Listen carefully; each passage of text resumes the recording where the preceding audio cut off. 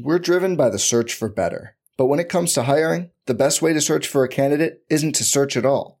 Don't search, match with Indeed. Indeed is your matching and hiring platform with over 350 million global monthly visitors, according to Indeed data, and a matching engine that helps you find quality candidates fast. Leveraging over 140 million qualifications and preferences every day, Indeed's matching engine is constantly learning from your preferences. Join more than 3.5 million businesses worldwide that use Indeed to hire great talent fast. And listeners of this show will get a $75 sponsored job credit to get your jobs more visibility at Indeed.com/Blue Wire. Just go to Indeed.com/Blue Wire right now and support our show by saying you heard about Indeed on this podcast.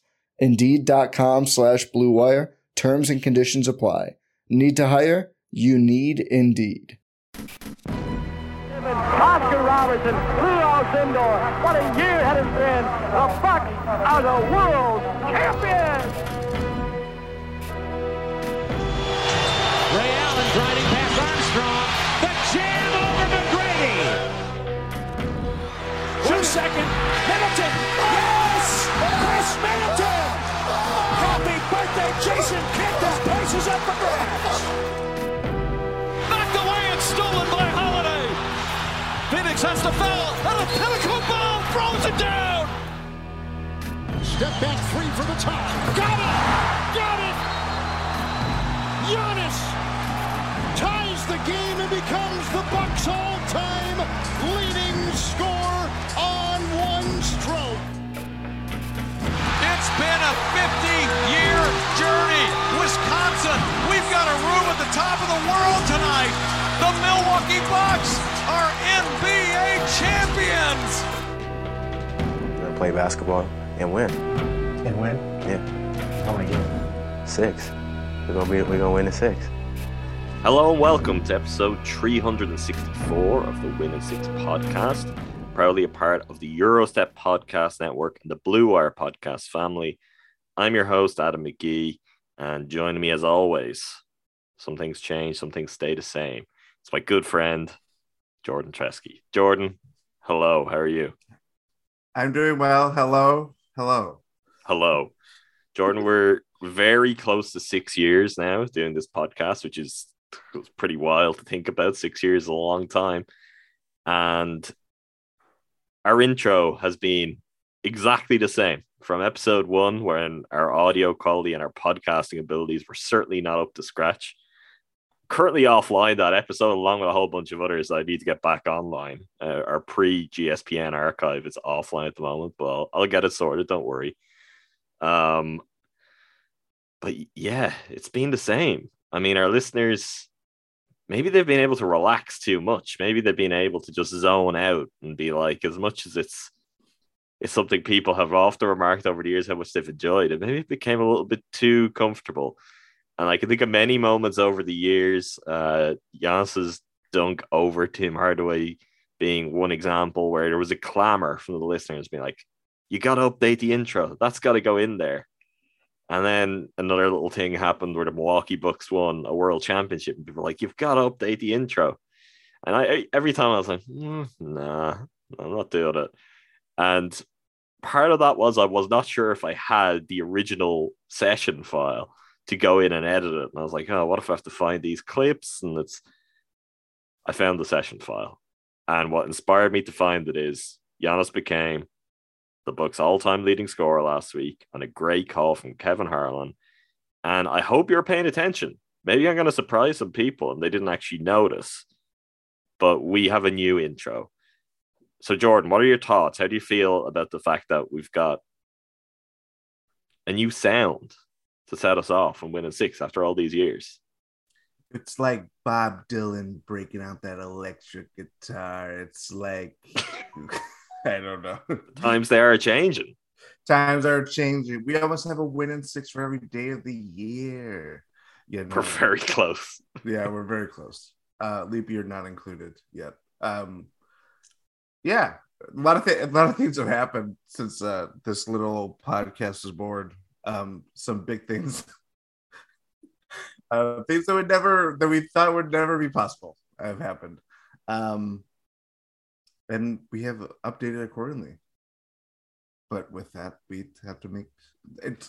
There were some hard decisions. There were tough cuts. Yes. So the thing about the intro, as the years have gone on and as the books have got better, the intro has actually got weirder and weirder. The fact that this is how our episodes start, and that for a lot of people that would have been an impetus to make the change much sooner. But for Jordan and I, that was a point of pride, and we felt like it was perfectly in keeping with the Win in 6 spirit. So some truly strange, bizarre calls. I'm sure some plays that were big at the time that a lot of people either don't remember or they're new books fans who've never had the need to go back and be like, what was that? What was that Giannis dunk over Cole Aldrich really like? But we remember, Jordan. The streets remember. And on this particular episode, to start us off, we're going to do some memorializing because some people have been lost to Win in 6. They're not forgotten. They're going to a farm upstate where they'll live happy lives as audio clips for the remainder of their days. Anywhere in particular you want to start out? I mean, there's 3 cuts, I believe. And was it 3? Yeah, there were 3. So I'll run through them. Yeah, let's run them. What was the worst clip of the bunch from day one? I could not find when I started to do this. This is a reflection, I guess, of what's available on YouTube from that era. Also, maybe on just the style of play for this particular player, who was a great player, but not necessarily the flashiest. To get a Sidney Moncrief call. And now I'm not talking about him on the broadcast. We'll get to that in a moment. But a call from his playing days that was really iconic was basically impossible. But when I first put it together, I was like, particularly at that point, remember this is pre-Giannis being Giannis now, we can't have a Bucks podcast as an intro that doesn't mention Sidney Moncrief. So there was a reading on the script, Sid call in there just to get him a mention. It hurt me to take him out because, I still feel like he should be there, but that was the first cut. Had to go. An easy one. Next, there was the aforementioned Giannis dunk against the Knicks from early in his career. A great Jim Paschke call. Fortunately, not the only Jim Paschke call, and another has survived because there's no way that we would have been taking Jim out of the intro. But just one of the absolute strangest years later, out of context moments. It did hurt me to remove this one because it's so bizarre. But Giannis dunks, Jim breaks out, Cole Aldrich can only watch, and Sid.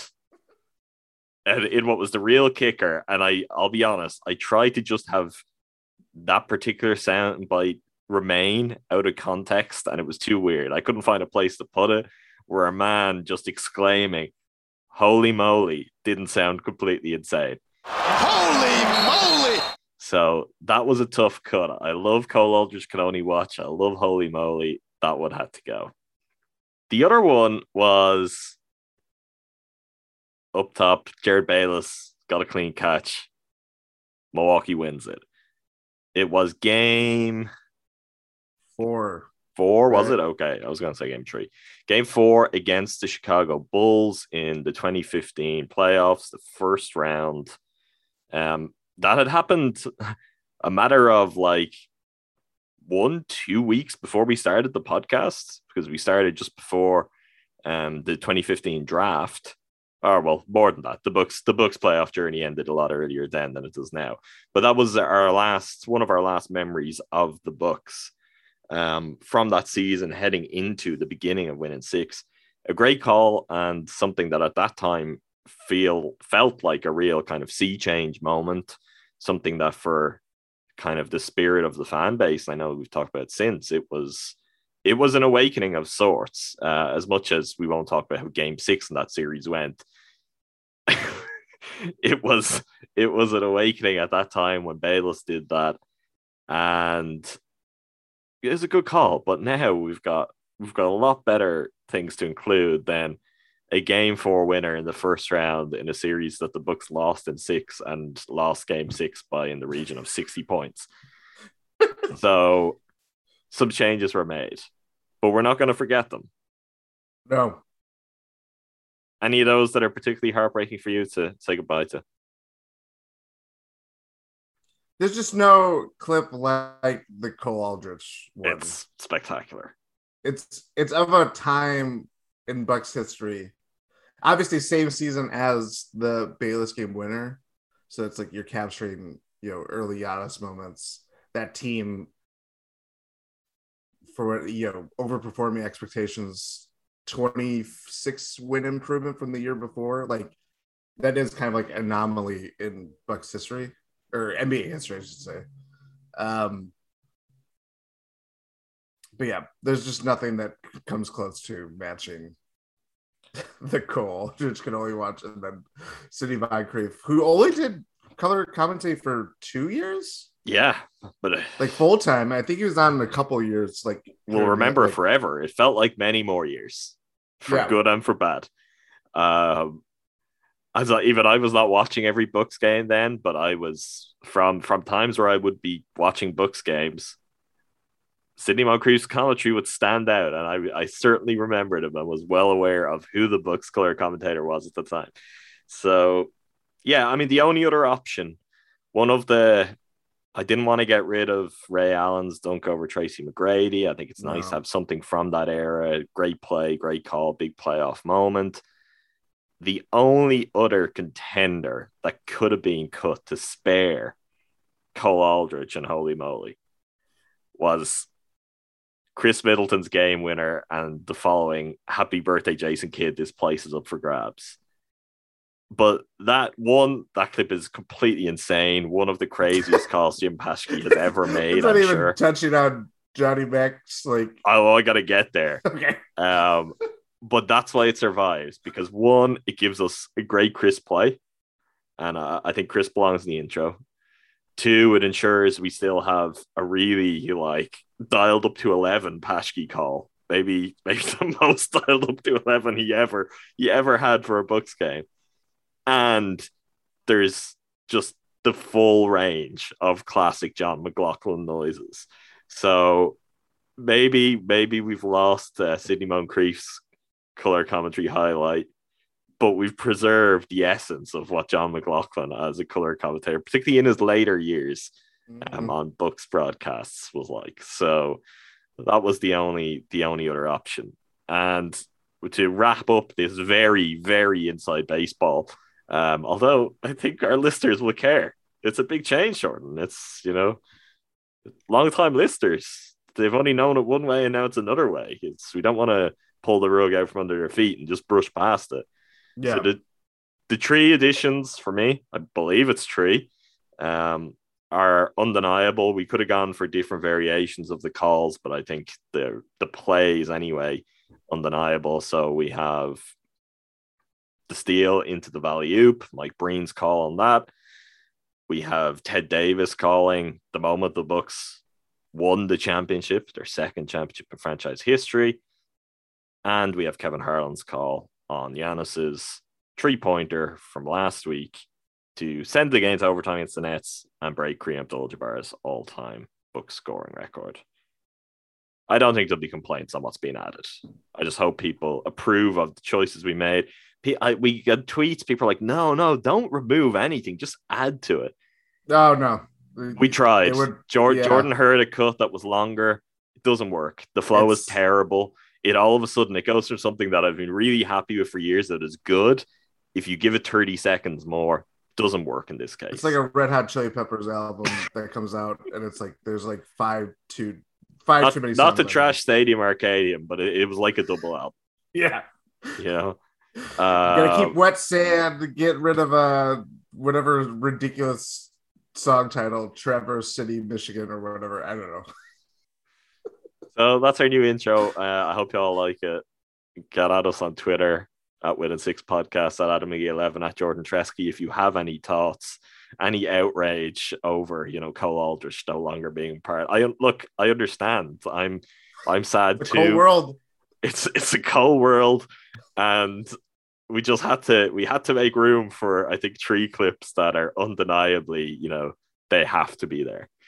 So that is that part of housekeeping. I mentioned Inside Baseball a couple of moments ago, Jordan. Oh, no. Speaking of baseball, you may Talking have baseball? Sure, talking baseball. You may have noticed, you may have heard, we announced yesterday the launch of a new Eurostep Podcast Network podcast, and that is Cruising for a Bruising, a Milwaukee Brewers podcast hosted by our good friend, many-time winning six guest Andrew Snyder. I'm there as a co-host of sorts, I guess. Just like an animate object he can talk against is going to be my role early on, and we're going to grow from there. But the first episode of the show is up. It's on its own feed, Cruising for a Bruising, on podcast platforms everywhere. It has its own Twitter at Brewers GSPN.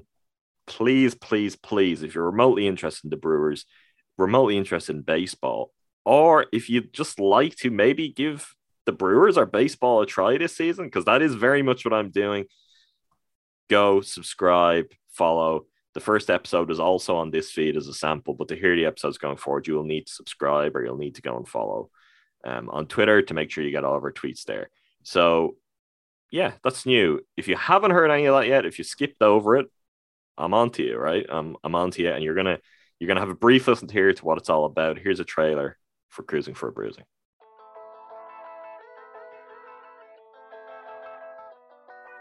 Cruising for a Bruising is a new podcast from the Eurostep Podcast Network and Blue Wire Podcasts, focusing on all things Milwaukee Brewers. I'm Andrew Snyder, a lifelong baseball fanatic, and I'll be your host. And I'm Adam McGee, a baseball rookie who'll be learning from Andrew as the season goes on. Join us on our journey as we talk through what's sure to be an exciting season of Brewers baseball. I fell in love with Brewers baseball when I got my first taste in last season's playoffs, and I can't wait to follow them as they look to go better this year, and to get the answers to my countless baseball questions from Andrew throughout the season. Subscribe to Cruising for a Bruising on your podcast platform of choice to make sure you never miss an episode. And follow us on Twitter at BrewersGSPN, at Adam McGee11, and at AC Snide. Go Brewers! All right, Jordan, Cruising for a Bruising. Are you excited? The people want to know. I've already heard, the rumblings. When is Jordan going to be on? Will Jordan be on? You will be joining us at some point over the course of the season, right? I am. I will. I'm tailgating. I'm just always in the parking lot. Just kind of like I'm ready.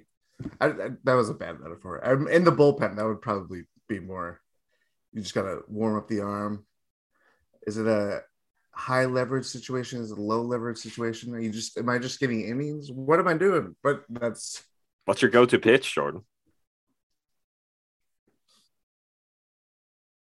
Two-seamer. Having podcasted with you for years, I don't have you down as like a fastball kind of guy. No, my other pitch though. This is more of my okay, right? Circle change. Great. I have no idea what that is. So let me unpack that with Andrew later. I hope you'll tune in and give it a chance. It is going to be Andrew, who's very much just like a baseball nut. He's going to be all in on all things Brewers this year. So he's going to bring a lot of the hard hitting analysis and insight. And I'm going to be just the eyes watching the game and reacting to things he says. And with that, I do think the dynamic's going to be pretty fun. There are a lot of things that I do not know and will probably be greatly amusing to people who do know when I have them explained to me. You still not know what a balk is? What a what? A balk? No idea. Good. Do you want me to, will I bring that up on the next episode?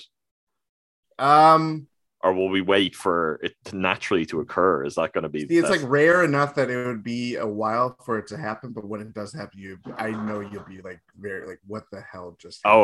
Oh, okay. I'll try to avoid all knowledge of it until it happens, and we'll have that moment. All right, all of that out of the way. Big things happening at GSPN. We're driven by the search for better. But when it comes to hiring, the best way to search for a candidate isn't to search at all. Don't search, match with Indeed. Indeed is your matching and hiring platform with over 350 million global monthly visitors, according to Indeed data, and a matching engine that helps you find quality candidates fast. Leveraging over 140 million qualifications and preferences every day, Indeed's matching engine is constantly learning from your preferences. Join more than 3.5 million businesses worldwide that use Indeed to hire great talent fast. And listeners of this show will get a $75 sponsored job credit to get your jobs more visibility at Indeed.com/Blue Wire. Just go to Indeed.com/Blue Wire right now and support our show by saying you heard about Indeed on this podcast. Indeed.com/Blue Wire. Terms and conditions apply. Need to hire? You need Indeed. It's only a kick, a jump, a block. It's only a serve. It's only a tackle, a run. It's only for the fans. After all, it's only pressure. You got this. Adidas.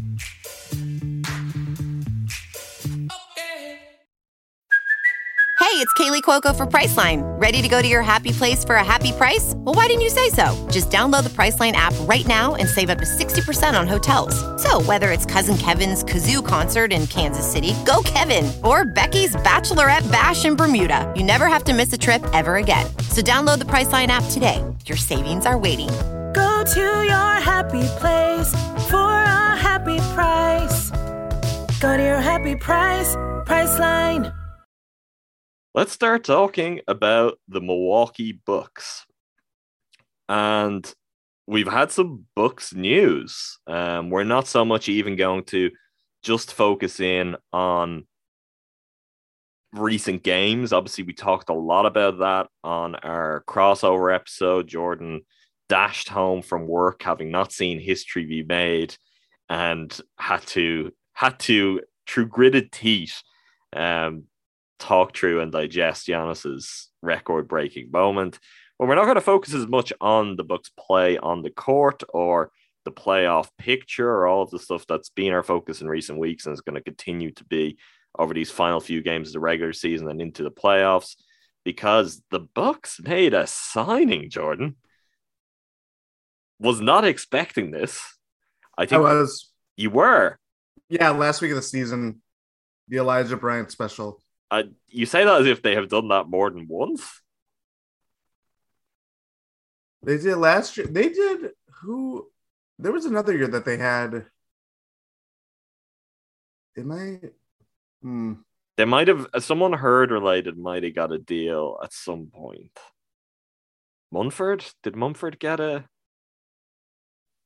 They probably didn't do something like this late. Because this is like the buyout, late. It's not. Yeah, it's very late. Well, what we'd speculated about not that long ago is maybe if they decided to put this open roster spot to use, it would be to give Manu a real deal. And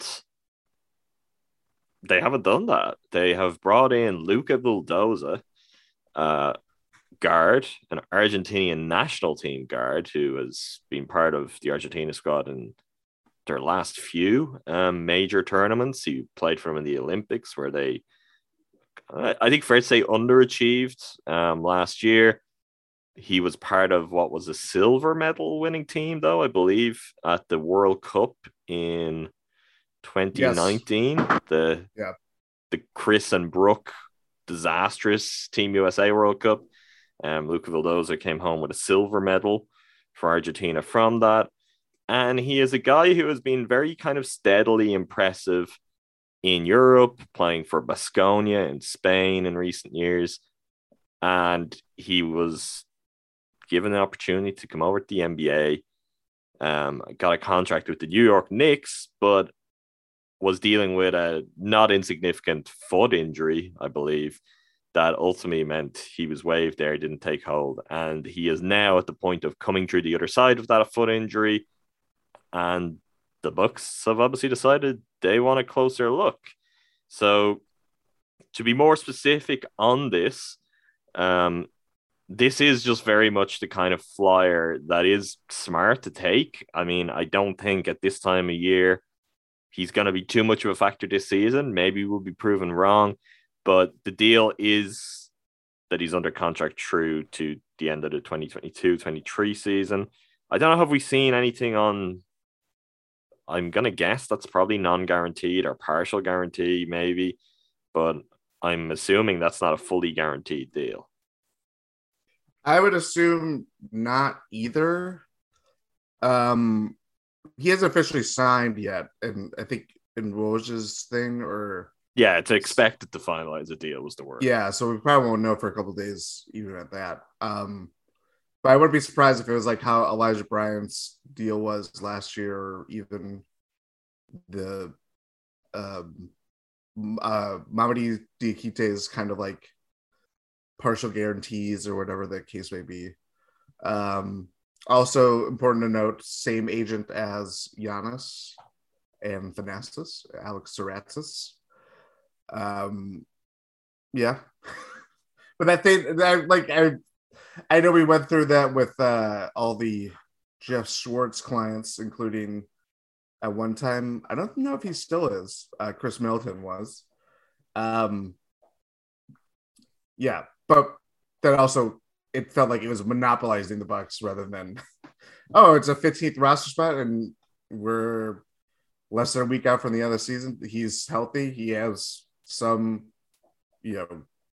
obviously he's a quality basketball player in some regard. Whether he's an NBA player, that's tough to judge, but he hasn't gotten a fair shot yet at it. It's one of those things where it's like, yeah, do we expect him to play this year? No. We're not. Like, Elijah Brown played playoff minutes, but that was also because the Bucks bench during last year's playoff run was, as we talked about, very thin. This year, not so much the case, but an interesting flyer nonetheless. Did you mention he was an MVP? Did we say that? I didn't. I mean,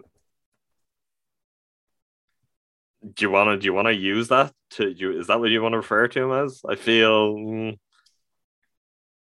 Hey, he was he was a Finals MVP. Okay, he was a Finals MVP. I thought he was a league MVP too. No, he was Finals MVP. Oh, gotcha. Yeah.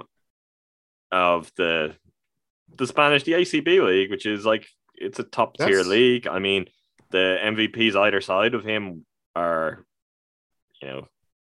Nikola Mirotic, not to bring that up, and Facu Campazzo before that. So NBA Rudy guys, Fernandez. And you go back, Rudy Fernandez. I am not familiar with Bojan Dubijevic, so I don't think so. Anyway, first MVP of finals, ACB finals, MVP award winners. His name was Corny Thompson. Yeah, I saw that too. And I had to make sure that wasn't the most recent. I was like, okay, that's the start, right? Because if Corny Thompson had won one since, then I'd really be downplaying it. No, look, it's anytime someone's a finals MVP, it's no small feat. You're delivering at a moment where your team really needs to, and the stakes are highest. But yeah, I wouldn't overstate it. I got a little distracted there because of Milwaukee Brewers news, which is not something that I've ever said on the podcast before. 2022 is a hell of a year. Pedro Severino's been suspended 80 games, Jordan, for a positive test for clomiphene. So put in the PED and Pedro. I'm truly in the baseball world now. What have you thought? Have you had a chance to watch any tape on Luca Vildoza to get a sense of what his game is like? And when I say watch tape, that's really shorthand in this kind of scenario for watch some videos on YouTube. Yeah, but I like to make it sound more important than what it is. I have seen bits and pieces. I should also note he was signed by the Knicks late in last season, so that was their equivalent of like the Elijah Bryant special. So this is his kind of second go around and kind of latching onto an NBA team and hoping it kind of sticks. But I believe he's like 6'5", plays point guard, kind of has some interesting ball handling skills, can shoot it, improved as a shooter over the years. Kind of like a guy, like, I know we've talked about it before, but we talked about when they signed him, not necessarily the Bucks, it was more the Herd. That spot was right. That was Tyreke Evans if it worked out. There's someone who I wasn't thinking about because I'd kind of forgotten about it, and when I was watching highlights, I immediately got the vibe of a certain player. Like I thought very distinctively, his style looks a little like Goran Dragic, like a younger Goran Dragic.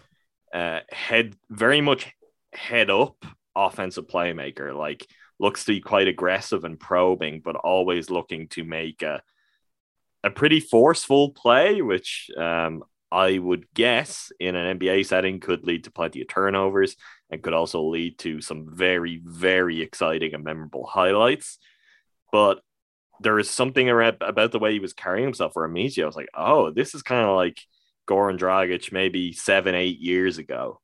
And that then once that clicked with me, I went, that's a little bit interesting considering we know, I know you were a little bit more skeptical than most about just exactly also, what way. Go on.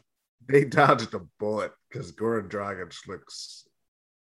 I agree, but also, does he look better on the Bucks than he would on the Nets? I think is a valid question.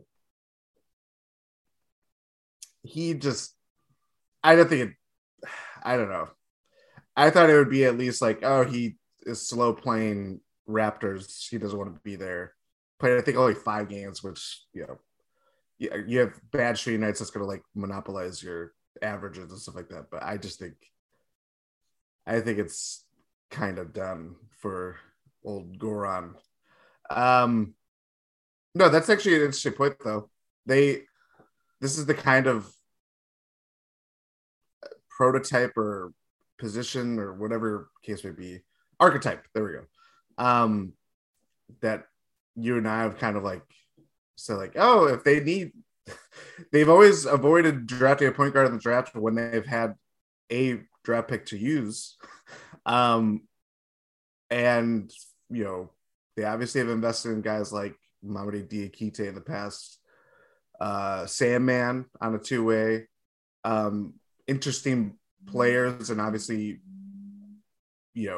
how they fit or fitted around the Bucks and stuff like that, and can they develop along the way? But like, you still kind of need something of like, can they have a third point guard that isn't just George Hill or whatever the case may be?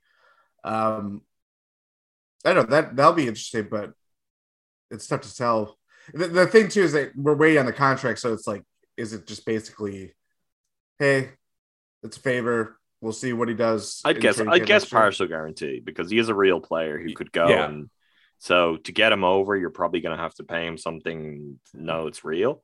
Although he's obviously someone who was looking for an NBA opportunity, and it fell true on him before. So the chance to do that, and the chance to come and do that with the NBA champions, and let's not also forget, like, he could just sit on the bench. He might get 2 minutes in some game here or there.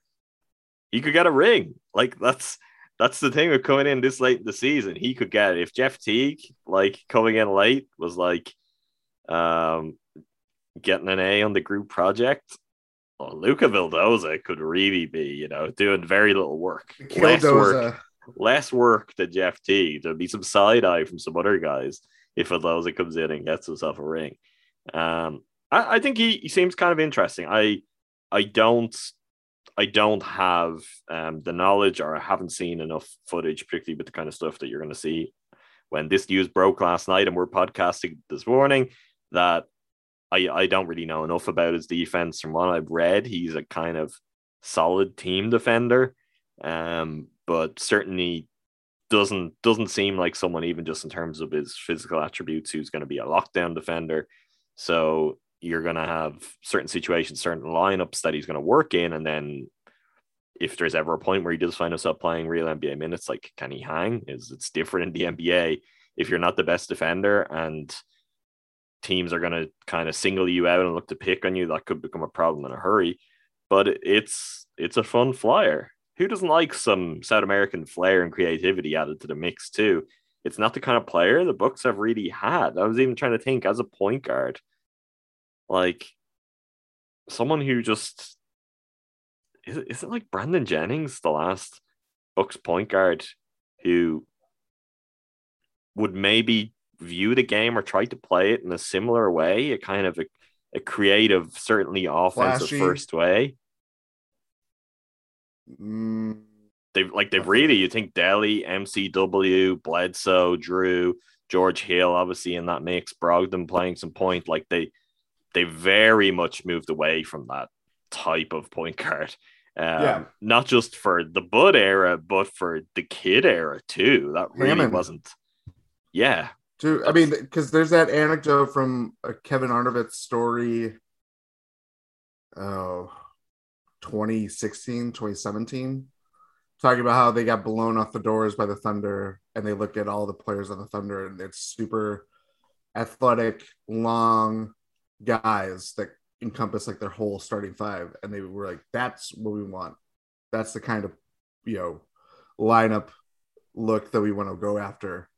Hammond was maybe took that to an extreme, as Hammond does, but yeah, Brandon Jennings is the last point guard like that for sure. Also played in Europe before he came to the NBA too. So yeah, that's actually, I hadn't thought about that in quite a while. That's a good point. Yeah, look, we'll see what he ends up being. Maybe they sign him soon. There could be some run for him over the next kind of week or so. That also depends, though. I don't know where he's at. Like, is he fully recovered from his injury, as in rehab complete, up to game speed, good to go? Probably not. Like, do we know what his foot injury specifically was?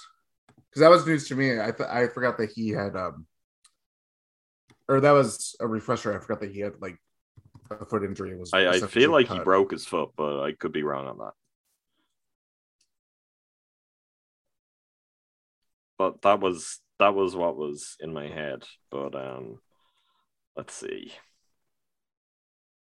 Nothing. So he reported to Knicks camp with a right foot injury. No, it wasn't a break. Revealed fluid at the back of his right foot. Oh. Didn't have to have surgery, but was advised to rest and get treatment.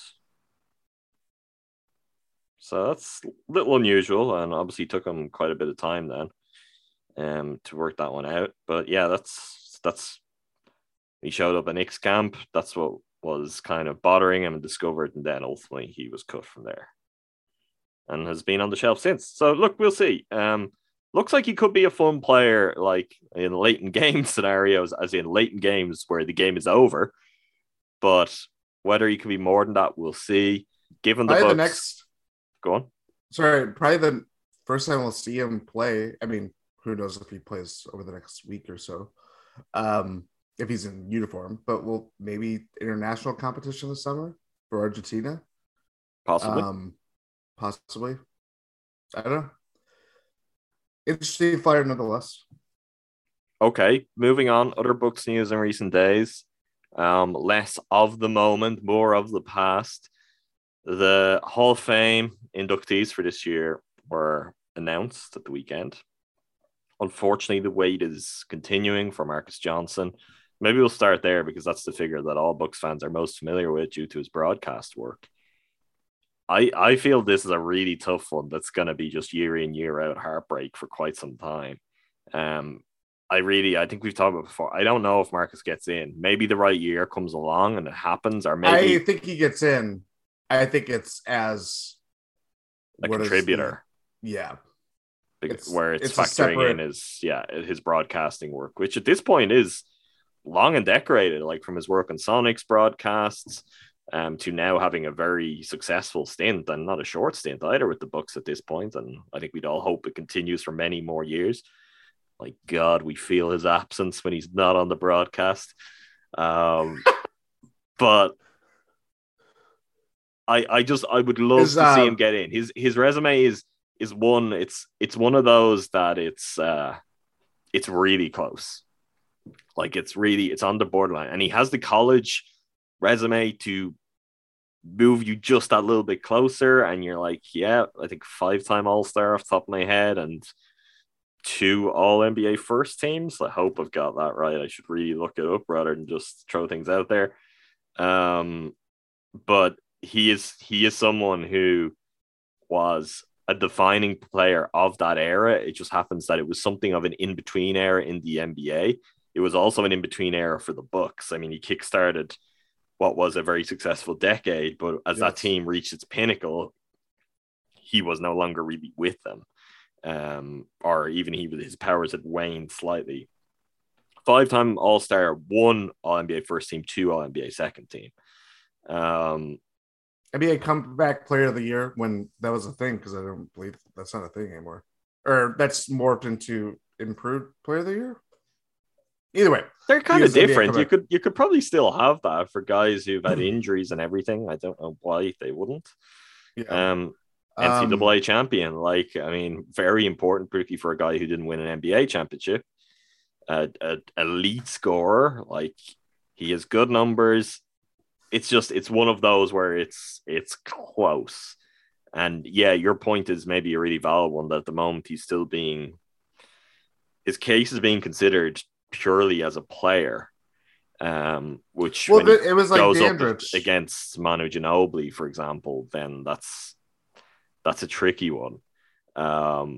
Where the broader picture, and we'll get on to someone who probably should have got in otherwise, but did get in as a contributor this year in a moment.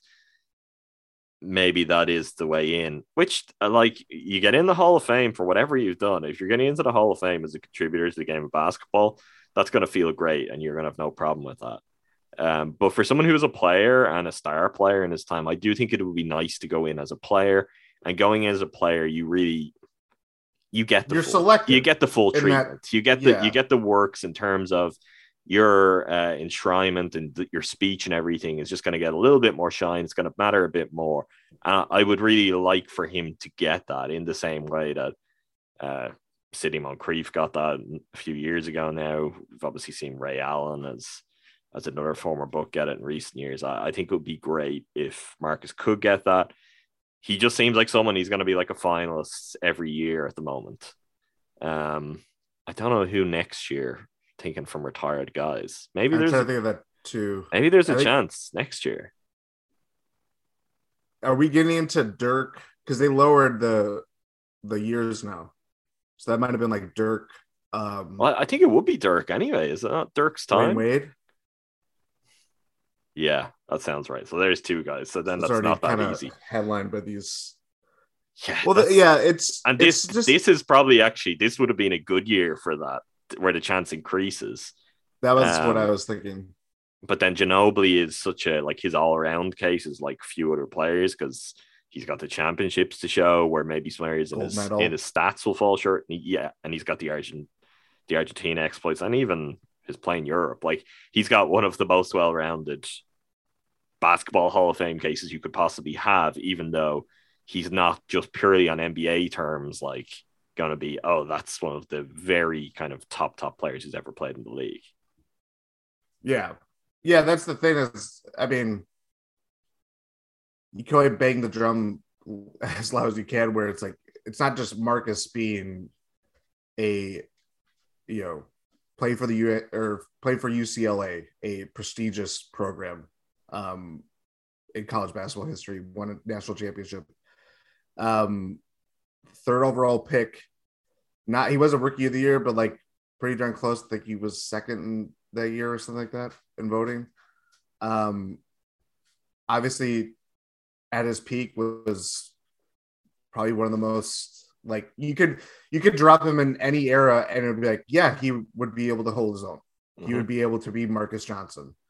Obviously, being a point forward, the first of its kind. That's kind of, it's not just a Marcus Johnson thing, it's a Don Nelson thing too, but that revolutionized the game in a way that the Bucks have benefited in many different eras, most notably with a guy like Giannis. But I'm trying to think for people maybe who, unlike us, haven't really dived into Bucks history, who weren't around at the time, or maybe haven't even watched a lot of Marcus footage from over the years. I'm not talking game here, but if we're to go recent NBA history, who would you go to as a comparison for maybe profile or even standing in the league among other stars? Someone like it's maybe just a little too high then at his peak. I was kind of thinking maybe like Melo with the Knicks, like in terms of standing within. But then Melo had powerful friends that maybe inflated his name and his reputation around the league at that time. But it's like Marcus then, he's not like, it's not like a DeMar DeRozan star. He was above that too. I'm just trying to think of a comp for people to give a sense of some of the other players that when their case comes around, you'd be like, yeah, they should get in. And you're like, yeah, but in their era, they're great, but they're kind of an in-between case still, which is the challenge he's having kind of year in, year out at the moment. Yeah, like Paul George came to mind for some reason. That's a good example for sure. Jaylen Brown, like a fully realized Jaylen Brown. Let's leave that one out for now. Yeah, I know you love the Celtics, Jordan. Paul George is a really good case. I still think though Marcus, he played with like a very like. If you watch like old Marcus clips, especially like early Bucks, when they're like, his war then and his war now, war went above announcing replacements. It was high because he was very just like, he's this polished player that can do anything. He just played with this force that just is like, it was totally different than what the Bucks had previously. Michael Jordan's famous player, as everyone now knows, but used to be a little known tidbit until the Last Dance that was highlighted. I wasn't talking even really about him though as a player and making those comparisons. But I think Paul George is a good one. Paul George has 7 All-Star appearances, but only 1 All-NBA first team, 5 third teams, which weren't around in Marcus Johnson's day. So at that time, you'd be comparing Paul George at this point in his career as a single All-NBA team guy, as opposed to what Marcus has done. But there's some similarities there, and certainly like the peak of Paul George's powers pre-injury too, with the Pacers, and also that being a not dissimilar franchise to the Bucks and those Pacers, where it's like small market team that really started to make noise at the top of the Eastern Conference, couldn't get over the hill. I like that one a lot. I think you hit the nail on the head there, Jordan. Thank you. You're welcome. Okay, let's go to the Bucks related figures who did get in to the Hall of Fame. Trifecta. Let's work chronologically because that puts the worst stuff till last.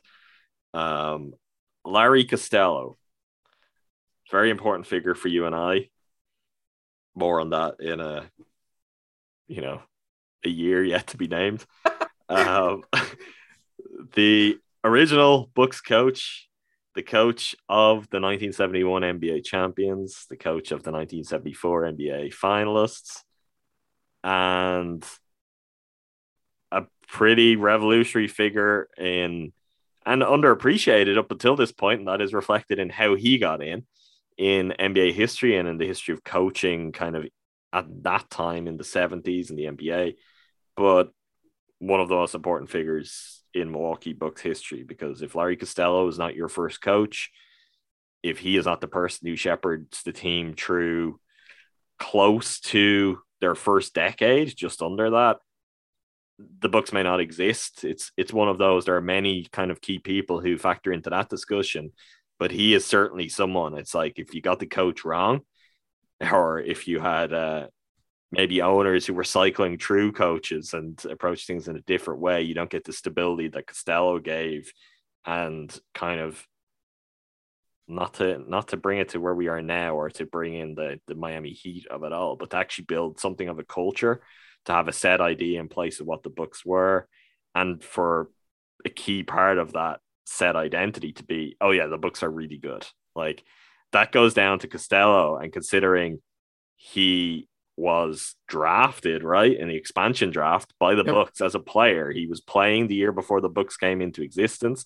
They took him in the expansion draft. They made him head coach. Like that's how he begins, and to hit the ground running as a very, very young coach. He was 37 years old at the time.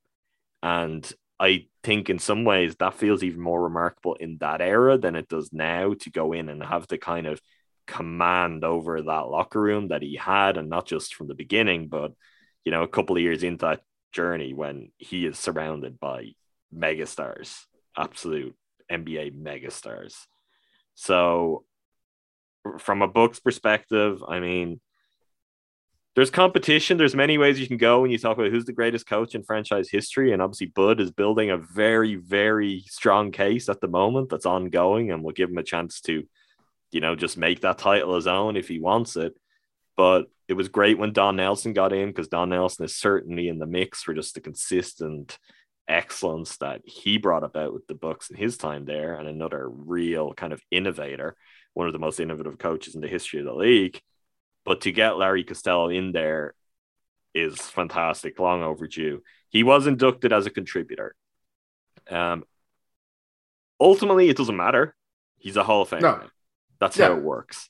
The only downside of it, and I know it's a conversation we've had about lots of things before, like Costello died in 2001, 70 years of age. His place in the game was kind of long assured, and should have been at that point where he had a real chance to actually get in kind of in a more traditional way. I guess he's probably hurt by the fact that his NBA career fizzles out like almost immediately after his time with the Bucks, which is also, something for another day, but very difficult to imagine that happening right now for a coach to have. I'm trying to think of someone. It'd be like say Quinn Snyder with the Jazz. If Quinn Snyder had won a championship and got to a finals, having a run like he has, and then that comes to an end, you very briefly see him and then he's gone from the NBA forever. That would be very difficult to imagine. Maybe that hurt his legacy, but ultimately the fact that he's in now is real cause for celebration. Yeah. At the time, I think he still has the 10th highest winning percentage in postseason history, which, I mean, yes, it comes with Kareem teams, but you still win games and you're playing against the top tier teams. It's a different NBA than what we're used to now. And he coached those teams. Like, they were very identifiably playing in his image. Like, yes. I think that's something that's easy for people now to, particularly with some of the changes that we have seen, or some of the coaches we've seen come to the fore, where superstars handpick a coach, and it's like, is it just catered to, we're going to be nice to you and we're going to play the way you play and it's going to be your team. Like, that is not what Costello did in terms of catering to Kareem and Oscar and Dandridge. No, not at all. I mean, the other thing too, we've written about it, I think talked about it briefly, but also he was not the first choice of the Bucks, famously. Mm-hmm. They, as lore has it, they chased Al McGuire. It's more than even lore. I mean, there's concrete reporting and sourcing around that. They very much wanted to take Al McGuire from. They wanted a Vince Lombardi type, which Al McGuire would have definitely fit that to a T at that time. But it turns out Larry Costello is exactly what they needed to kind of establish themselves, have a brand, have an identity. And the thing too, I think you kind of go through themes of that era and stuff like that, and it's not surprising to see his induction come overdue and unfortunately past when he was actually alive. He was not respected at the time because it was very much, hey, Kareem's on that team.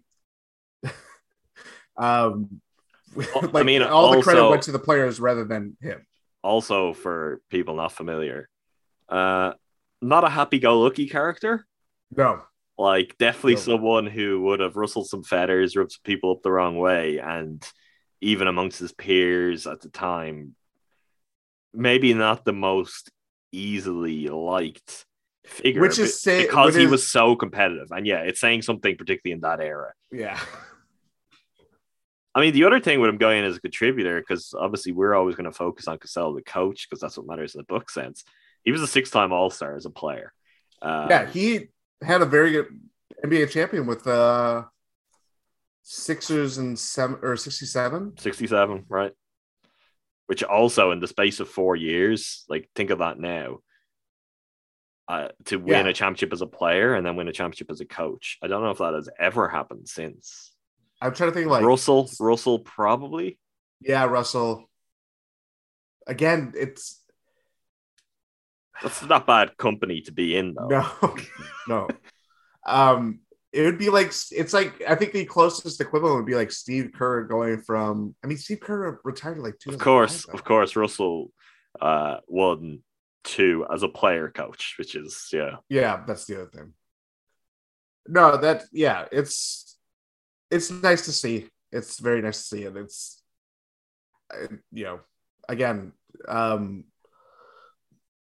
hopefully it's one of those things too, when it comes to the Hall of Fame and it's about NBA history, because we can't talk about NBA history without it being centered around the Hall of Fame, because that's neither here nor there, but the NBA's history is just kind of like scattershot. But it just feels like the only case for like talking about NBA history, it's like, oh, this guy deserves to be in the Hall of Fame. And then when it's why the Hall of Fame is great in spite of being terrible. Because like you and I could do this, and you and I do this all the time. And we would, one way or another, have multiple episodes a year on this kind of stuff. But it never enters the wider basketball fan conversation, which it sucks. It's a pity. It goes to things I've said on the podcast in recent months on various different subjects. Like the only reason Giannis hitting that tree has any more resonance than being like a light treat, send a game to overtime, which, yeah, sure, that's a cool moment, but that's pretty disposable. We would all forget about that if it's not for the fact that it makes him the all-time leading scorer. And if it's not for the fact that he's passing Kareem Abdul-Jabbar, and as you did all the groundwork for, that Kareem Abdul-Jabbar passed Johnny Mack before that in the very early history of the franchise. Like, it's the lineage, it's the history that makes all of the moments in the now matter. It's like the Bucks winning a championship. Sure, it's great to just win a championship, but it also matters because there's 50 years since you last did it. And there's all the trying, and there's all the teams and all the great players that everyone's seen come and go between that. So this is the stuff that, like, any professional sport, any sport league in particular, like, they're built on its history, not just in a, oh, we're not here at this point and the players couldn't be making what they make now if it wasn't for this before. But they are literally built on it in terms of making it matter, in terms of giving context, in terms of giving fans something to root for, in terms of being able to understand, well, like if it's all just in the now and there's no real context, like, well, is Greg Popovich a good coach? Would he have a job? That's like a pretty extreme example, but it's like, it's where you can't just think about this moment and what happened last year and what's happening right now, what might happen next year. It's like the span of the NBA is so much greater than that. On Costello, before we move on to the others, the Bucks need to honor Costello in a real way. He is the coach. I'm a massive fan of what Don Nelson did with the Bucks, and I think Nelson has certainly his resume will speak for him. He probably has a case for being a greater coach overall. Costello should probably have a banner, or dare I say, like, a statue. He is a absolutely core foundational figure in this franchise. You don't get that hire right, or if he doesn't come in and take care of business in the way that he did, again, like, no guarantees that the Milwaukee Bucks still exist or are located in Milwaukee to this day. That's how crucial he is. And if you asked every Bucks fan going into the building on a game day, who's Larry Costello, what percentage do you think are going to know? People of a certain age. Which is grim, because he's one of 2 coaches to win a championship for the franchise. And it's not, you've got to celebrate that. Bucks have been around for 54 years. There are people that watched from the first game to now. Yeah. And it's almost a lifetime in some regards, but like, you could still go from point A to point Z and be like, that's what happened in between. And the problem with that is if you don't at this point, this is getting very meta into conversations you and I have had for other reasons offline. But if you don't at this point decide to celebrate it and memorialize it and really make it count and be like, this is our history, this is what matters, 10, 15, 20, 25 years from now, those people you mentioned who are of a certain age and who are going to games, who remember who Larry Costello is, they'll be gone. And then you're just left with, do you know who Larry Costello is? And you're getting like 90% of Bucks fans being like, nope, don't know who that is. You know, so you've got to make sure that that's kept alive, passed on from one generation to the other. He is, of all the coaches in franchise history, of all the coaches we're going to talk about now, he is the one that matters. Like, he is the one whose work, whose resume, and as we talk, he's kind of unsung generally in an NBA sense, and it's taken this long. So that happens. That's fine. But the one people who can rectify that and be like, well, we're not going to forget what Larry Costello did, we're going to make noise about it, is the Bucks. And as they have done on countless ways over the years, they fail across different ownership groups now on adequately celebrating and keeping their own history alive. There was a time that they would do it. It would have been under Herb Cole, someone who almost, but you know what I mean? Like the guy Herb Cole was around for a long time though, and it didn't happen. Well, that's what I'm saying, is that like he owned the team for 30 years. He's from Milwaukee. He almost had the team from the beginning. Yeah, but that's a knock on Herb Cole. That, yeah. I mean, jerseys were retired for fun in that spell. And there's not too many people where I'm like, oh, that's completely undeserving. Although we now reached the point where we've got another great team coming around, and you look up in the rafters, you're like, there's quite a few jerseys up there. And then that gives someone like Ty Windish, you know, it gives him cause to be like, Pat Connaughton, his jersey's going to be retired, which is like, fine. If that's the way you want to be as a franchise, I prefer that to the opposite, because it is ensuring that the history of the team lives on. Yeah. Like, so if the alternative is not retiring anyone's jersey, which I know there are people who feel that's how it should be done, if you're going to do that, you've got to have a much better system in place that remembers and educates fans about the players who've mattered all along. The Bucks don't have any of that. Like, in some ways, they just put the jerseys up in the rafters and they're like, oh, well, that's not taken care of. Done. And it's leaving so much out there. Yeah. The other thing, too, I know we're kind of finishing up on Costello, but without Costello, there is no Don Nelson being the coach of the Bucks. There's no, I mean, he started, it's not even just that. Hubie Brown was assistant coach for him from like 72 to 74. Tom Noselke went on to be ABA coach, and I believe in the NBA too. Like, he also, and Hubie Brown, I have heard Hubie Brown on broadcasts talk about the importance of Costello and how great he was. And although it was very brief, maybe the only thing I enjoyed on the ABC broadcast of Bucks Mavericks was Jeff Van Gundy mentioning how when he was in college, right, that's Costello was the coach at Utica. Or he would have been in college. Yep. Van Gundy? No, Van Gundy wasn't playing then, was he? I suppose early 80s, possibly. But yeah, he talked about Costello, and I was like, oh, you know, just anything like that is great, because he's not someone that gets that kind of attention often enough. So anytime someone like that can just drop his name, drop a very brief anecdote, that's great. But yeah, and to your point, without Costello, there's no Don Nelson. Del Harris also inducted into the Hall of Fame. He followed up Don Nelson. He was an assistant to Don Nelson for the vast majority of Nelson's time in Milwaukee. I feel like all but 2 or 3 years. And with Costello inducted, with Nelson already there, with Del Harris inducted, the first 3 coaches in Bucks history are in the Basketball Hall of Fame. Yep. And that is significant, because that is a true story of how the franchise exists to this day. Once again, it's like, it's very, very rare. It's uncommon for an expansion franchise to have the kind of success the Bucks managed to get, which you could say, oh, that's luck. It's literally luck. They won a coin toss and they got Kareem Abdul-Jabbar, right? But Kareem leaves and that luck has run out. You know, that can all go wrong.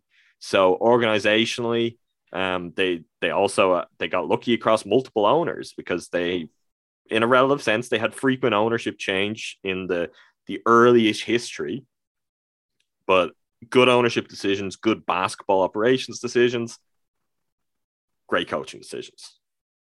And actually, more than anything else, they picked coaches, and it became maybe more central by the time Nelson was there, where Nelson was a little bit do-it-all. He was obviously such a large personality that it would be impossible to make any decisions around the Bucks that he wasn't having a kind of pretty decisive role in. But Del Harris getting in too gives you this massive span of time where the Bucks only ever had Hall of Fame coaches. And that is reflective in how they were a juggernaut from almost inception through to the point where, you know, the franchise drove right off the cliff. And by the time Del Harris is gone, it gets really ugly until someone else we'll get to in a while. But for Del Harris, Harris is always an interesting one. I always found this when we'd do our Bucks History Month, which we would do annually at Behind the Book Pass when you and I were there. And I guess that's really what sparked our mutual passion for diving deep into the history of the franchise and just trying to make sure it lives on and people get to know about it or read some stuff and go, oh, that's a cool story. Hadn't heard that before. Harris is really interesting, though, because the eye will naturally be drawn to Costello, to Don Nelson, and to their achievements.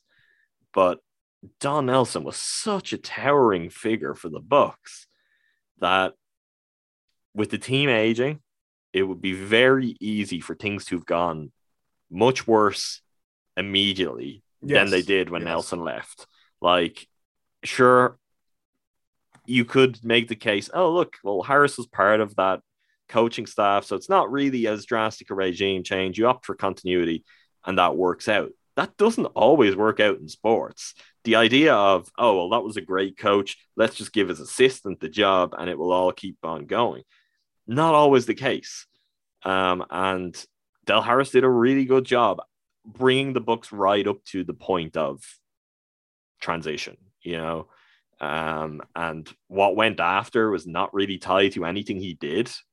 I think he did the best possible job you could do in that era of Bucks basketball to keep the team good and to reshape how they were playing on the floor as guys started to retire, guys started to be traded, new players started to come into the mix. It's a funny era of Bucks basketball where good players and important players in franchise history start to kind of cycle in as others are cycling out. And you get this kind of strange cross where I often find myself doing a double take at the idea that some players played with certain other players because they feel like they're of two different times. When you think of the Bucks, I mean, examples of that, guys like, I guess, Alvin Robertson, Jack Sikma, people like that kind of coming true, which really signals a completely different version of the Bucks. But Harris is overseeing that transition from the Moncrief, Pressey teams, and obviously Cummings' role then in the latter part of the decade too, like that kind of version of the Bucks in real time. And he managed to, you know, keep them as a playoff team and to be really competitive, put up good records, not what they once were, which is not a knock. You can't just be continuously 50-win team like they were in a real golden era under Nelson. But his second season, I think he got them back up to around 49. They were knocking right around that. They lost in the conference semifinals. They were first round outs other than that, but you've also got to remember the thing for Harris and the job he was doing is if you compare it to Nelson, this actually is going to feed into the one mailbag question we've got because someone with, you know, executive powers has crashed in and planted a mailbag question in an episode where we weren't doing a mailbag. We'll get to that though. But the thing for Del Harris is the division looked a little different by the time he was Bucks coach than it looked like for a lot of Nelson's time. Because you don't just have an ascendant Bulls behind Michael Jordan. You don't just have an ascendant Pistons behind Isaiah Thomas. You have like the fully formed versions of those teams on the scene. So to remain a very good team was tough because of your schedule. Like for Harris's years, I'm looking at right now, the Bucks finished 4th in the Central Division, 4th in the Central Division, 3rd in the Central Division, and 3rd in the Central Division. So to be a consistent playoff team in spite of that is a real achievement, because at that time, to be a Bucks coach, you were playing a lot of games against the absolute best teams in the NBA. Yeah. Pacers, too, were also on the come up, looking around that time, too. So it was like, and the Cavs, right? Yeah. You've got the Mark Price Cavs is kind of early 90s. That's the latter point, too. So the division was just brutal. As strong as it could be. Yeah, it's very. Del Harris probably like wrenched the last ounce of that time that he could, and probably, I mean, you don't, like, as you said, you don't have that cornerstone guy like a Sidney Moncrief. Even you don't have Paul Pressey. You don't have Terry. Well, you had Paul Pressey, but an older Paul Pressey. Terry Cummings traded for Alvin Robertson. Like, you're trying to find that kind of cornerstone constant that Nelson had with, I mean, frankly, multiple players. But, you know, to no avail. And I mean, he coached previously at the Rockets. I think went to NBA Finals with them, if I remember correctly. I mean, yeah, he did. He was at the finals as a Rockets coach in 81. And then obviously later in his career, he becomes the Lakers coach. And he was got to the conference finals with the Lakers in 98. Which we know what happened to the Lakers after that. But it's one of those things where it's like, I don't think people reflect well on that era, or it doesn't, like, the further you go away from it, where you're seeing it like as a dying era, and then the start of like the wasteland that the Bucks had to navigate through for pretty much the whole 90s. But if you think about it in the context of how he came in, obviously a huge rift between Nelson and Herb Kohl, and just kind of piloting the ship as well as he could. And I mean, his son, Larry Harris, was the former GM during the 2000s, mid 2000s.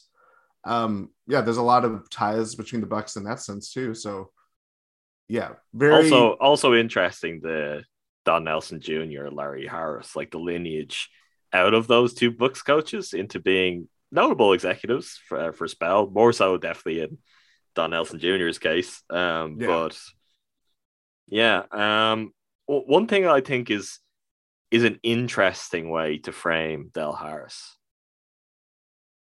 Through no fault of his own, I think Del Harris sparks off a lot of the terrible Buck stuff to come, because he is Herb Kohl's first hire. Herb Kohl buys the team in 85. Nelson is already the coach.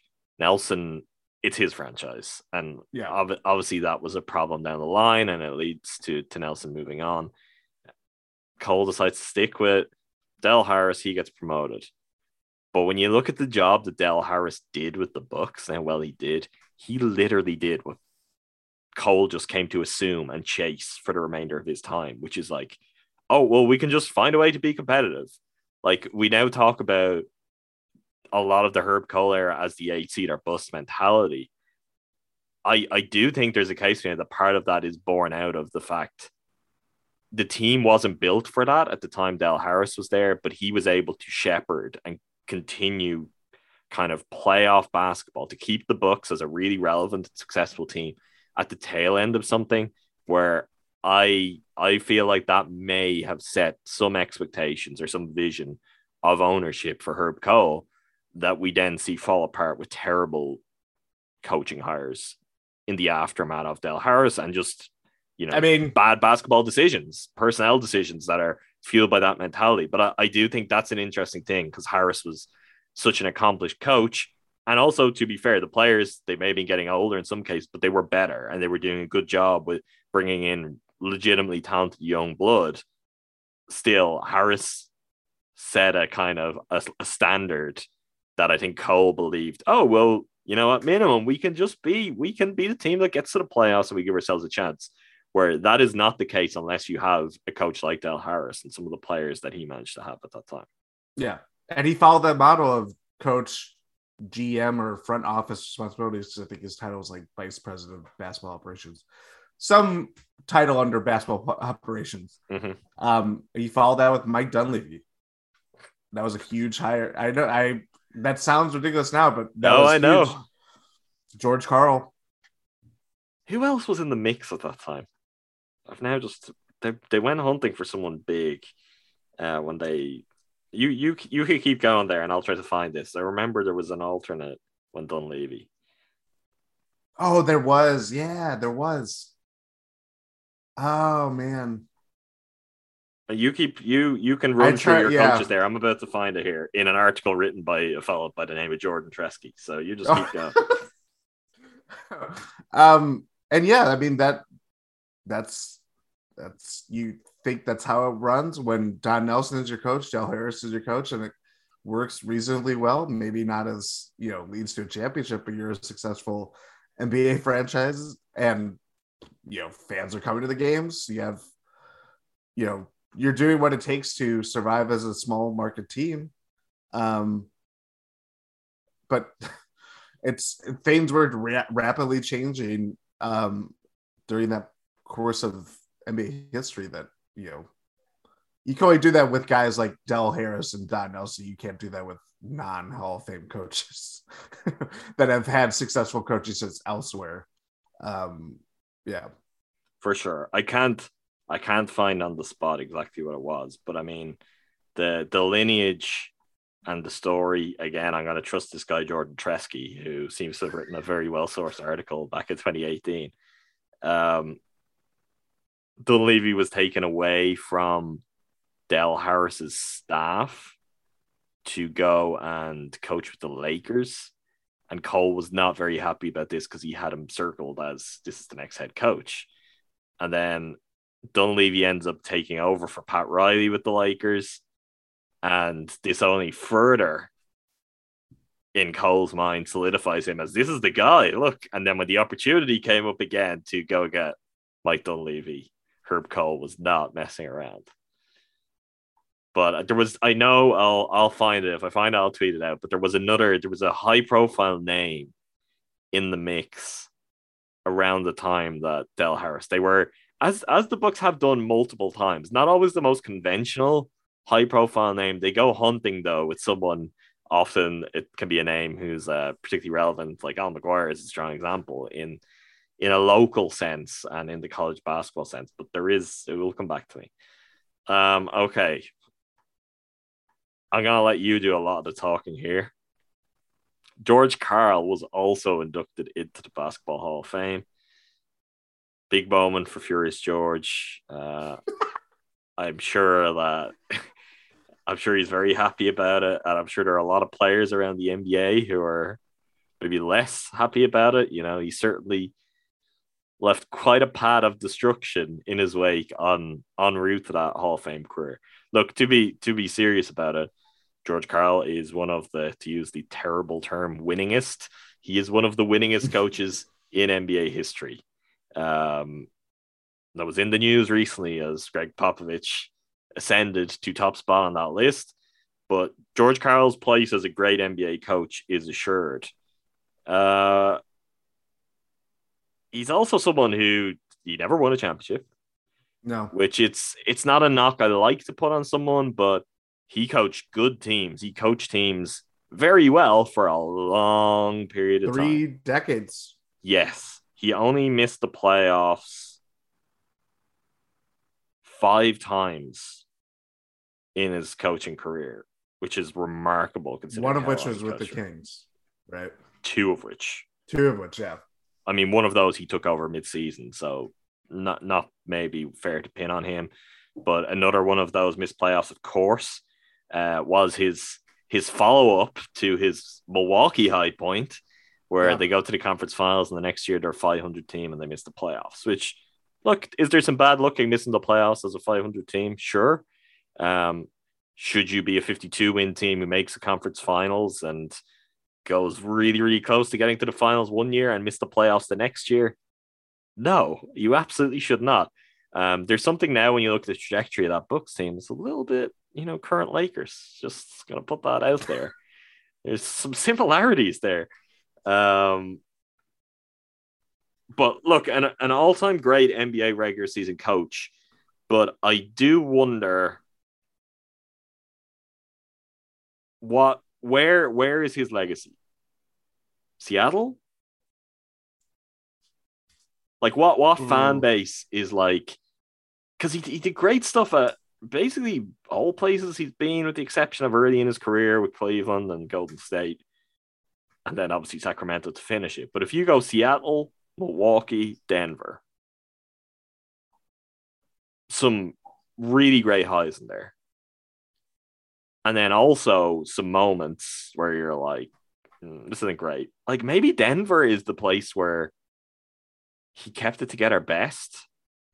And I remember it kind of being shocking when his time with the Nuggets came to an end. But I don't, that's the thing with Carl. I always think that speaks of something of a coach. It's like, yes. What fan base is like just dying to embrace George Karl and be like, George Karl, those were the days. What a guy. It's especially, that's an interesting question and the way to frame it even more so, because one of those teams that you mentioned does not have an NBA team anymore. I think that's where he's probably best remembered. The place where they're most positioned to be like, oh, remember the good old days, and to gloss over any kind of bad elements. It's the place where there's no longer a team. So, yeah, I mean, yeah, you'd be reminiscent about, oh, wouldn't it be great if we had George Karl back coaching an NBA team if you're a basketball fan in Seattle? And to my knowledge and to how that team dissolved and the Sean Kemp trade, I don't think he was a central reason why that happened, but like, and how that championship caliber team. Listen, we've seen how he was involved in trades that literally tanked the franchise. Immediately after that, also involving Seattle. Yes. Was he a sleeper agent? Who can say? He was hired by Howard Schultz. Let's not go there. Yeah. No, that's the. Have you seen? Okay, we're going there for a second. Have you seen how Howard Schultz is trying to bust the union with the Starbucks workers? You see this yesterday? No, he is. No, but did you see how? No. Getting into NFTs. NFTs is the answer for him, as how, we're going to make it work for these people. Of course. NFTs. Anyway. Yeah. No, it's just funny because I am fascinated. I am fascinated by how the next few months will be with George Karl and publicity tour. Oh, who's enshrining him? Boogie? Ray Allen? Andre Iguodala? I am actually joking, but who is going to induct George Karl? It's got to be a coach, but then it's got to be a coach. But it wouldn't be. I'm trying to think of like his. I can't even think of like who's going to go out on that limb, because I know it seems like ancient history now, but when he wrote that book, it sent. It's a fun Twitter moment for a few days. Yes. It read like a guy who knew he was not going to get an NBA job of any capacity no longer. It read like George Karl. I don't think George Karl could write a book and have it be any other way, which in that regard, I respect him for always being himself. He was true to himself as a coach. He was true to himself when it came time to write a book. Yeah. I know you were relishing the opportunity for us to talk about George Karl, because you know that this is a subject that gets me a little fired up. I hope Bucks fans are in a position where they can just move past any kind of deifying George Karl in that era of the team. It's something that bothered me, because when I came in and was all of a sudden, there's this fan base, and trying to get acquainted with everything. And that team was talked about with so much love because there'd be nothing else. And I get that. Yes. But occasionally you still see like some fans, maybe a little bit older, who that was a certain prime era of their fandom for them. And they'll be like, George Karl now, he knew how to coach. And my eyebrows like raise all the way up and off the back of my head because he did. Like, there's no doubt he knows basketball. No, he is up there as one of the all-time great like mismanagers of player-coach relationships in the NBA. And with his coaching skill set, if he was even just like neutral in that regard, he's probably a guy who could have had multiple championships and would have had players like rave about him for years. And when you look at like where he stands in the all-time wins, look at the coaches around them, and all of those coaches would have no shortage of legendary players queuing up to talk about how great they are, how much time they have for that person, how important that coach was. And it's like, try to think of the guys who do that for George Karl. It's just like crickets. It just doesn't happen. And that's sad. Like, that sucks. I don't like that. But it's like a defining characteristic. Yeah, he's made his bed and he has to lie in it at the same time. Like, that's part of his legacy. And it's seen more clearly than most places in Milwaukee because he did not build a great Bucks team. There was not a great era. There was 1 year. There was 1 year, and he was absolutely the central figure in tanking it, tearing it apart before it had a chance to be something more than that.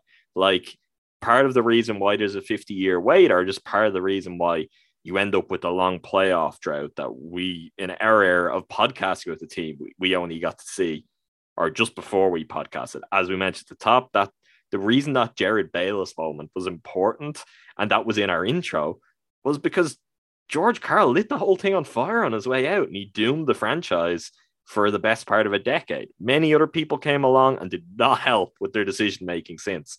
The Herb Cole 8-seater bus mindset we've already touched on did not help. But George Karl did a ton of damage there.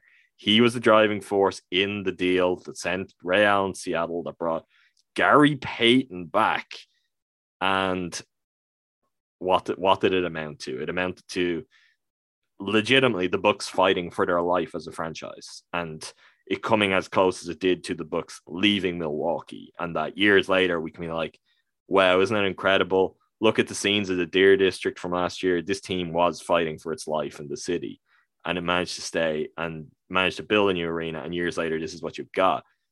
The hole only got as deep as it did because of the way George Hill blew up what should have been the next great dawning of Bucks basketball. Incredible. What a remarkable figure in the history of the franchise. To your point that you made earlier, about, Larry Costello, once his time with the Bucks ends, he only coached the Bulls for like 56 games and left.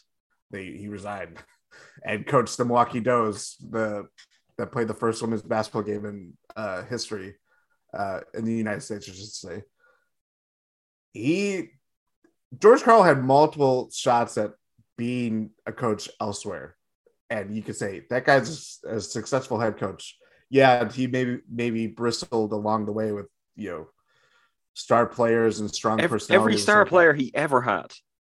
Every it's incredible. It's like, if you want to work backwards and you're like, he did an amazing job with the Nuggets. And I really enjoyed watching his Nuggets teams. That was at a point where I was really getting much more serious about the NBA getting into it. And I love those teams. I would go as far as to say that if I remember playing, like, he was NBA Live at that point, playing with the Nuggets all the time. And I would go as far as to say is that if Nuggets games didn't start at 3 a.m. for me most of the time, there was a very good chance that I could have been a Denver Nuggets fan because I enjoyed those teams. They were a lot of fun. How did those teams come about, though? Those teams came about because Carmelo Anthony had to play under George Karl, and that explodes, just like it did with Ray Allen. Kenyon Martin. It's just, right? It's unbelievable. Yeah. No, that's yeah. It's this dichotomy that you have to walk around of, like, they named the 15 best NBA coaches in history during the 75th anniversary celebration at All-Star Weekend. George Karl was not among them. Probably the biggest coach to not be among that. And like Doc Rivers list. was. And that there is no case that George Karl is a better basketball coach than Doc Rivers. But Doc Rivers has had his issues with players too, but he has also had like a history of guys liking him and that helping to elevate a team. And like, he has that Celtics championship team. Yeah, because he got like that's just a great example of like, let's drop George Karl into a random situation, a really good Celtic team with 3 excellent players.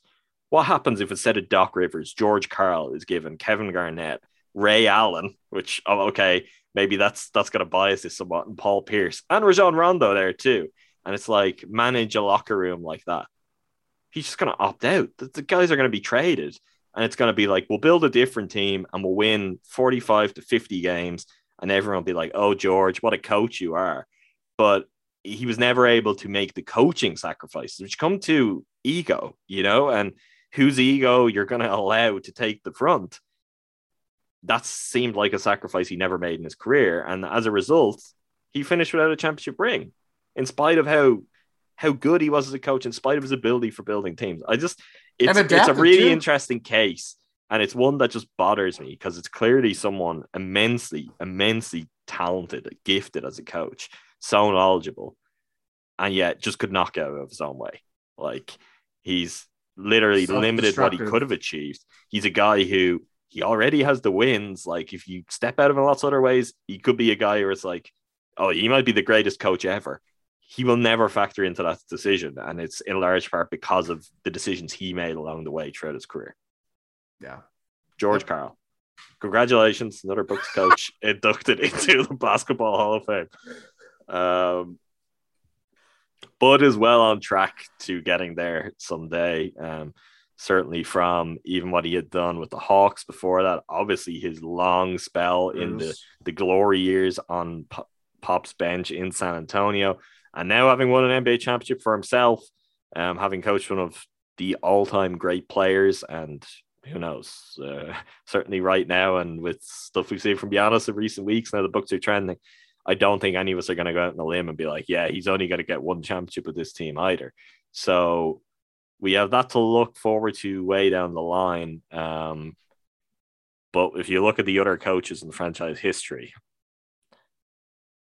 Well, that's the other thing.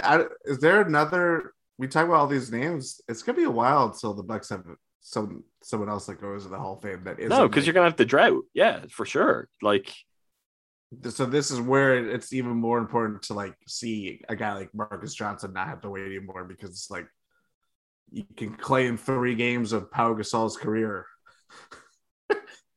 Yeah, that graphic that Pau's next year, right? That's someone else who'd be next year. Yeah, Pau will be next year. No, year after, because of the Bucks. And then also he didn't retire. Too. Yeah, and in Europe. So Pau's actually probably quite a way off. Pau will wholeheartedly, when it comes to be his moment, he will stand up on stage and he'll probably speak for like 3 minutes about Milwaukee and about the Bucks and how special a place it was and a great time in his career. And everyone will be like, what? Pau played for the Bucks? Including Bucks fans. But just that's Pau Gasol and how he is. Beautiful, heartfelt tweet of congratulations from him to Giannis last week. Like, what a man. What a man. He's one of your favorites, Jordan. Like, he's very, you can't say anything bad. He's just this very full-hearted person that seems very wholesome and very a lot of gratitude all the way around, and a very good basketball player too, so that certainly helps. I actually, he might be, I'm trying to think of other like guys like that, because we're moving past where it's like you've got Moses Malone, Adrian Dantley, those guys are in. It's not going to happen. It's not going to happen. Like, Glenn Robinson is not getting in. Ray Allen is already in. Cassell's no.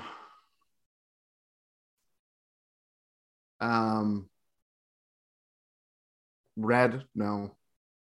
Bogut, no. Here's one that I hadn't thought about until very recently. could Jim Paschke have a chance as a contributor? I know that gets very tough, but as a long time broadcaster, maybe the profile just Kirk isn't Gowdy there. Award, I think he won. He did. Or I might be misremembering that. No, I think you're correct on that. But I mean, this does speak to the problem where I'm like, could the recently retired longtime broadcaster get in? That's 4-time Emmy winner.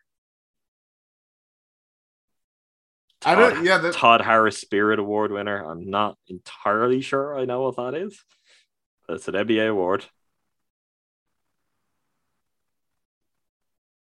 I mean, that might be what we're looking to, though, like over the next decade, because there's just Johnny Mack as a contributor. That's a tough one to sell, but I don't. Maybe it is, maybe it isn't a contributor, because that's where, as a clip that it was only circulating in the last week of him on a national broadcast. So he did some national stuff, longtime Bucks broadcaster, NBA champion. That's the kind of spot, though, contributors, where some outside stuff can kind of get factored in too. And of course, John McLaughlin's legacy, and the most important part of it is the Mac Fund. So maybe, I don't know, but this is what we're dealing with, is like, can they get a broadcaster in? Because outside of Marcus, there are just not many players who are going to I think I'd have to bring it up because I think it was in Jim Owczarski's Hall of Fame piece, and he had a quote from Bob Dandridge that said something about, like, at the end of it, it was something about like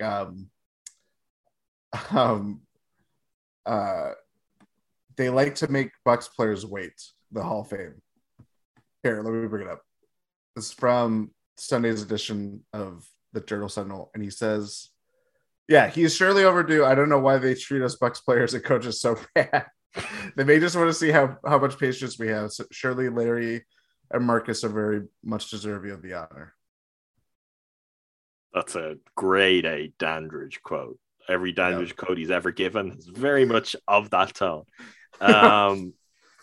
Yeah, I mean, let's hope it happens for Marcus. He's going to continue to be there. Maybe it's just something that after multiple years on people's ballots, there is a kind of, okay, let's do it. If he keeps getting himself to be a finalist, which honestly has surprised me a little bit that he keeps getting, so he's close enough. And I'd also think he's an incredibly likable and popular figure around the wider community. It's clear every time he's on a broadcast, just kind of his reach within the world of basketball, the people, and at all levels of the game that he's still in contact with to this day. So it would be really, really nice if that was to happen. But let's see. Let's wait and see. Hopefully not wait too much longer. Okay, before we wrap up, I better answer this question sent to us via, not open for the public channels. I don't know if we should be taking questions that are not sent to us in the public domain. Ty Windish asks, the Bucks are a win from clinching the Central for the 4th straight season, which would tie with the Kareem Bucks for the second most times they've been division champs consecutively. The 80s Bucks, of course, are in first with 7. Will the Bud Bucks catch them? So will the Bud Bucks, who are about to win their 4th straight Central, could they win 7 Central Division titles? So by 2025. The advantage that Bud has had is the Central Division has been absolutely diabolically bad. It's been a one-team division. The Bucks are going to be in position to win the Central as long as Giannis is on the team. I mean, a lot of those teams are obviously, so the Cavs we've seen rise this year. Injuries have certainly slowed them down, but Bulls. I'm sure we'll get them in a second. We'll be getting to them in a much realer sense very soon. They'll probably make me eat my words because I've been laughing at them for a couple of months now. But the Cavs are a clearly ascending team with their young talent that I don't think anyone would dispute. Like, yeah, they're in a great position to build and be a consistently very good playoff team. Like, it could be a playoff team 5, 6, 7 years straight where it's just like, yeah, they're going to be in the mix. I think that's certainly on the table between Garland and Mobley for the Cavs, and that's without even considering like a healthy Sexton if he can be a factor in that. And a lot of the other moves, I love the moves they made at the roster, and they're also a team that I think will probably be able to attract some kind of, some of the interesting value free agency flyers in the years to come. They're not going to attract superstars aside from maybe LeBron James if they manage to draft Bronny, but I think they'll have some good players in the mix. Pistons, Pacers are 3 to 5 years away. Cade Cunningham's playing really well and looking really good. They need more, but yeah, if you'd said to me a year or 18 months ago that at this point I'd be talking about the Cavs are like, they look ready to be a playoff team consistently, I would have said, get out of here. Troy Weaver has been stockpiling some assets with the Pistons. It won't take much. Them being bad is not a bad thing. If you get that pick right, and all of a sudden you got Cade Cunningham, and whether you decide to go and get him like an elite backcourt partner or a big, whatever direction you want to go in that, and obviously depending where their pick ends up, that could turn quickly. Like, the Cade looks good, so yeah, I think that's. But to the point of, they're on the rise. Clearly, they have a franchise building block to the point of being like winning division and being top 4 seed when they're. Well, here's the thing, right? That's the thing. So that's why I feel as long as Giannis is with the Bucks are in pole position to do this. But these teams are going to rise as other Bucks are going to age unless there's drastic changes. So a couple of years from now, Chris Middleton's lost a step or two. Obviously, Brook Lopez at that point will be right at the very end of his career, if not even the Bucks have had to move on. And contract. Based on how they've dealt with him in his absence and how they look like a very different team, that is a major question. One of the, like, in terms of a medium to long-term question, it's one of the biggest ones hanging over this team. You can certainly project for Chris and Drew being able to maintain their levels for a little bit longer, but a key question for the Bucks is how they're going to solve the center position. So, for as great as Giannis is, you could have a point a couple of years from now where they could meet in the middle. Like, doesn't mean they'd beat the Bucks in a series or anything, but a team like the Cavs, who right now are super deep with young players, like, they may be a better regular season team, a more consistent team than the Bucks would necessarily be a couple of years from now if Brook is either really at the end of his career or gone, and if Drew and Chris aren't what they are right now. The Bulls, they're a tough one to peg. Who can tell? They've already traded a lot of their picks. They've gone not all in, but a lot of the way in on being a good team now. And they are a good team now, but they are certainly showing themselves to be a good team that has like a very definite and low ceiling at this point. So it will take some creativity to break out beyond that. And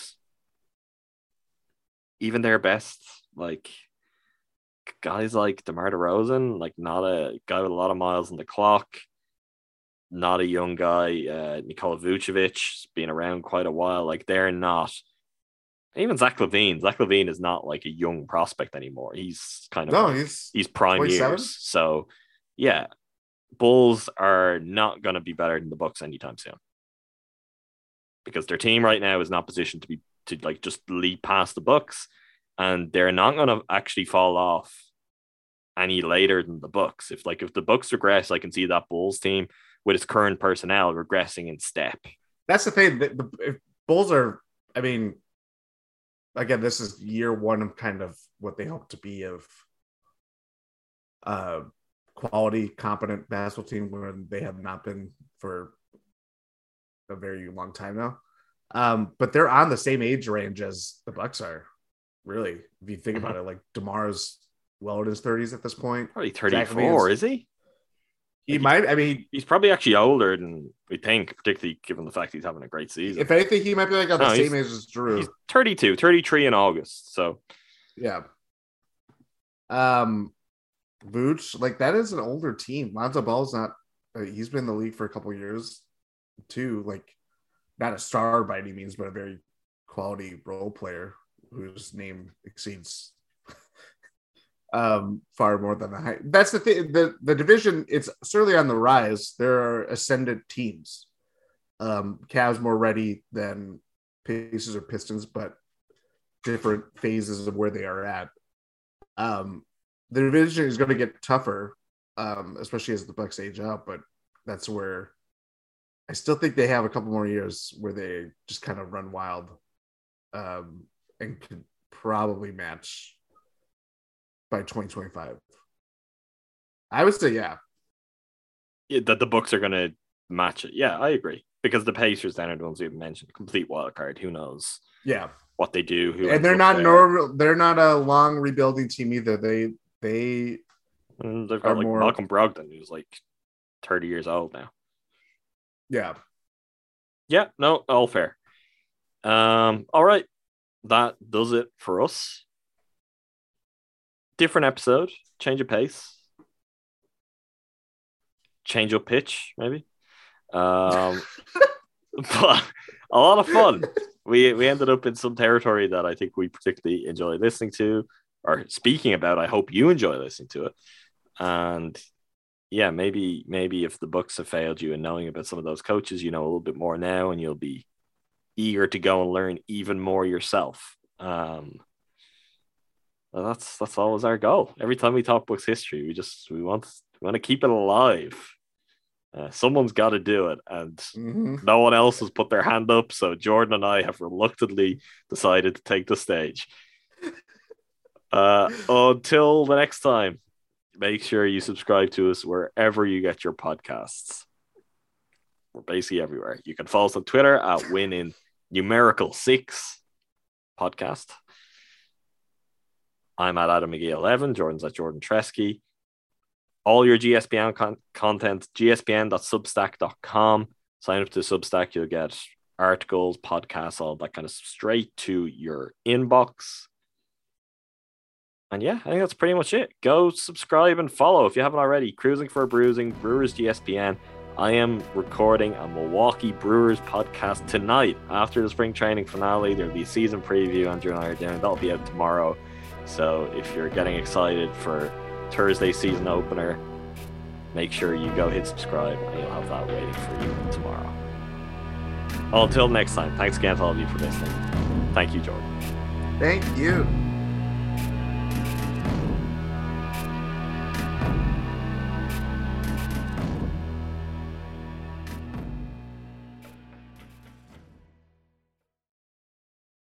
Without the ones like you, who work tirelessly to keep things running, everything would suddenly stop.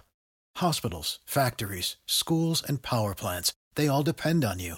No matter the weather, emergency, or time of day, you're the ones who get it done. At Grainger, we're here for you with professional-grade industrial supplies. Count on real-time product availability and fast delivery. Call, click Grainger.com, or just stop by. Grainger, for the ones who get it done.